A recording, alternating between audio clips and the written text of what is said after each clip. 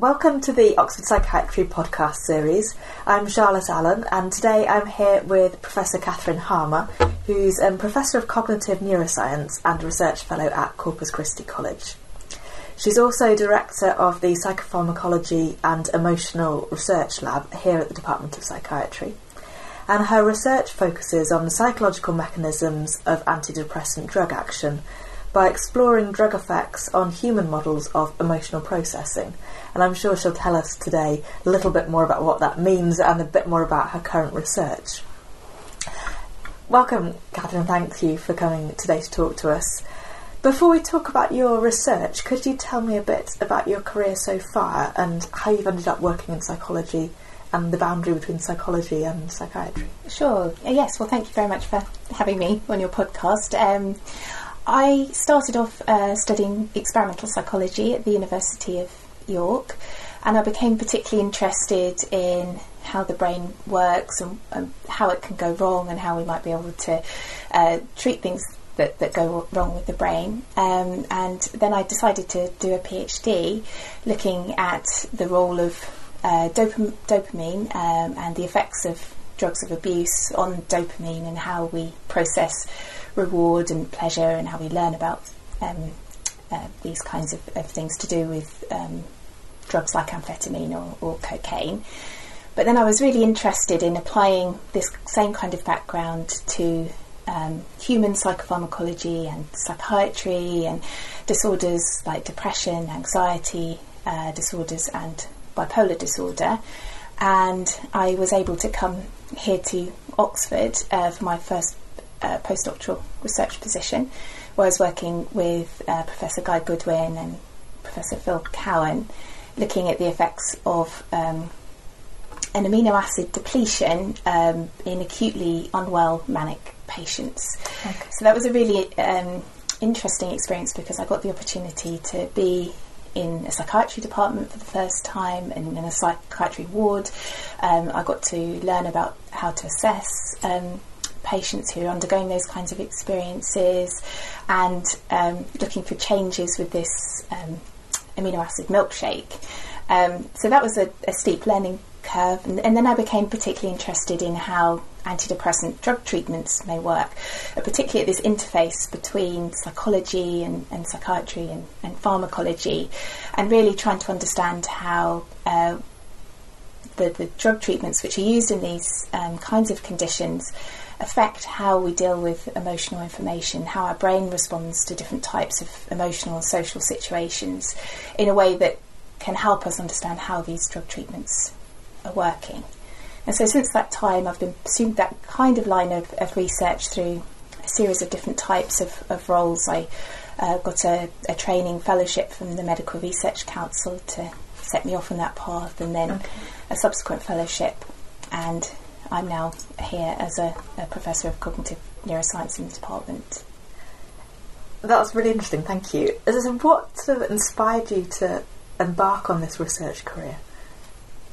I think it started from a very basic interest in the brain being this complete mystery and knowing very little about the brain and what happens when different things go wrong in the brain. And it seemed to me really uncharted territory, and also in a way that might be particularly useful to human health when things go wrong in the brain, or when people suffer from mental health disorders.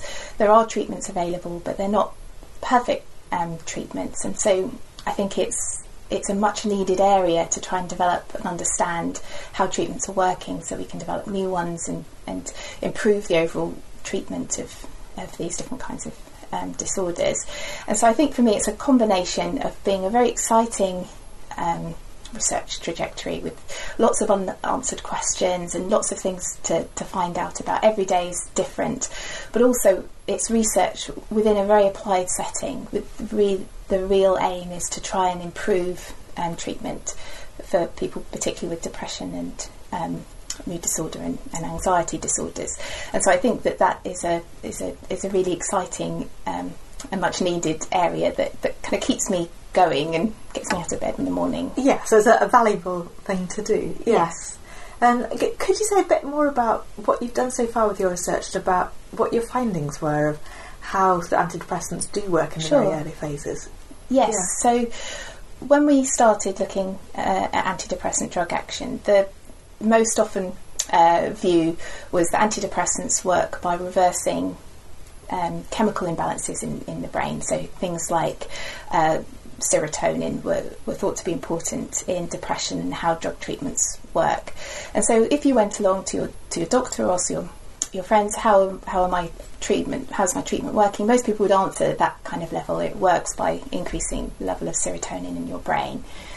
But it became clear that that's only really part of the answer. It doesn't really tell you why increasing serotonin in your brain can help to treat the many different, often psychological symptoms of depression. So feeling low, not having the same kind of pleasure in things that you normally enjoy, problems in concentration, anxiety. It's not really clear how changing serotonin is leading to changes in those kinds of symptoms.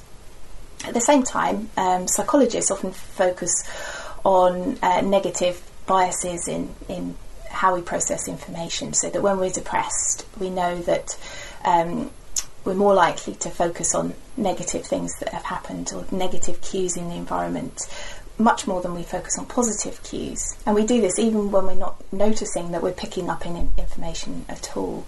So very implicit ways of dealing with emotional information become much more negative when you're depressed. So effectively you're just receiving a lot more negative information without being really aware of where it's coming from. And we were able to put these two things together because we found that when we gave people an antidepressant, their processing became a lot more positive. They were more likely to pick up on positive facial expressions of emotion. They were more likely to remember positive words in a memory test. And the interesting thing was that happened without them noticing. They didn't feel any happier or any more positive at that stage. And it also occurred very, very quickly. And we know that with antidepressants, traditionally you need to take the drugs for a good few weeks before you notice any change in your symptoms of depression. But actually this research showed that as soon as you've taken the very first tablet of antidepressant and it's been absorbed, you can start to see these psychological changes. You don't feel any better, but your brain and your psychology is becoming shifted towards the more positive perspective. And our hypothesis is that these changes in processing are what allows patients to feel better over time. As you start to take in more positive information, it starts to reinforce more positive views of yourself and your place in the world, and this allows you to recover in interactions with things that are going on in your environment. And so this really puts a very psychological view on how antidepressant drug treatments are working, and it gives you all kinds of ideas about how you might facilitate the effects of antidepressants, or how you might be able to test new ones, or how you might be able to think about combining psychological treatments with drug treatments. And so I think it's an interface of lots of different areas, but hopefully by having this broader perspective we can give a better answer for how these drug treatments are working in a way that might help treatments of the future. That certainly seems very helpful for patients to know about that, and also for clinicians who are prescribing drugs to know how their treatments might be being effective. Yes. And as you say, if you can boost that with further psychological treatment, then all the better. Absolutely. And a lot of patients and clinicians have come up to me when I've been presenting this work at conferences and meetings and said it seems to ring true that actually you can start to see differences in patients, perhaps how they're interacting, perhaps how they're smiling in response to things that other people are doing, that seem to suggest that the antidepressants, it's not like a switch that's directly targeting your mood per se, but it's affecting how you're taking in information. And if you're taking in more positive information, you're going to respond to it even before you're necessarily conscious of it. So it certainly seems to be something that lines up with what patients themselves have experienced, as well as the clinicians treating them. Well, that's great. What's your current research focusing on? Well, we're continuing with this research looking at the effects of antidepressants on emotional processing, but we're particularly interested in if we can use this approach to predict who's likely to respond to antidepressant drug treatment. So we know that there's a lot of variability in response to different types of treatment. Around 40 to 60% of patients will respond to any first given antidepressant treatment. But at the moment there's no real way of knowing who is likely to benefit from a particular treatment. And because of the delay in seeing antidepressant effects, this can often be a very long and frustrating experience for patients, because they may try one antidepressant, it doesn't work, then they might have to try a different dose or a different type of antidepressant, effectively through a process of trial and error. And so what we're interested in is that if these early changes in emotional processing are a mechanism by which the treatments are working, then those patients that show really good changes, early changes in emotional processing, should be the ones who then go on and respond to the treatment in question.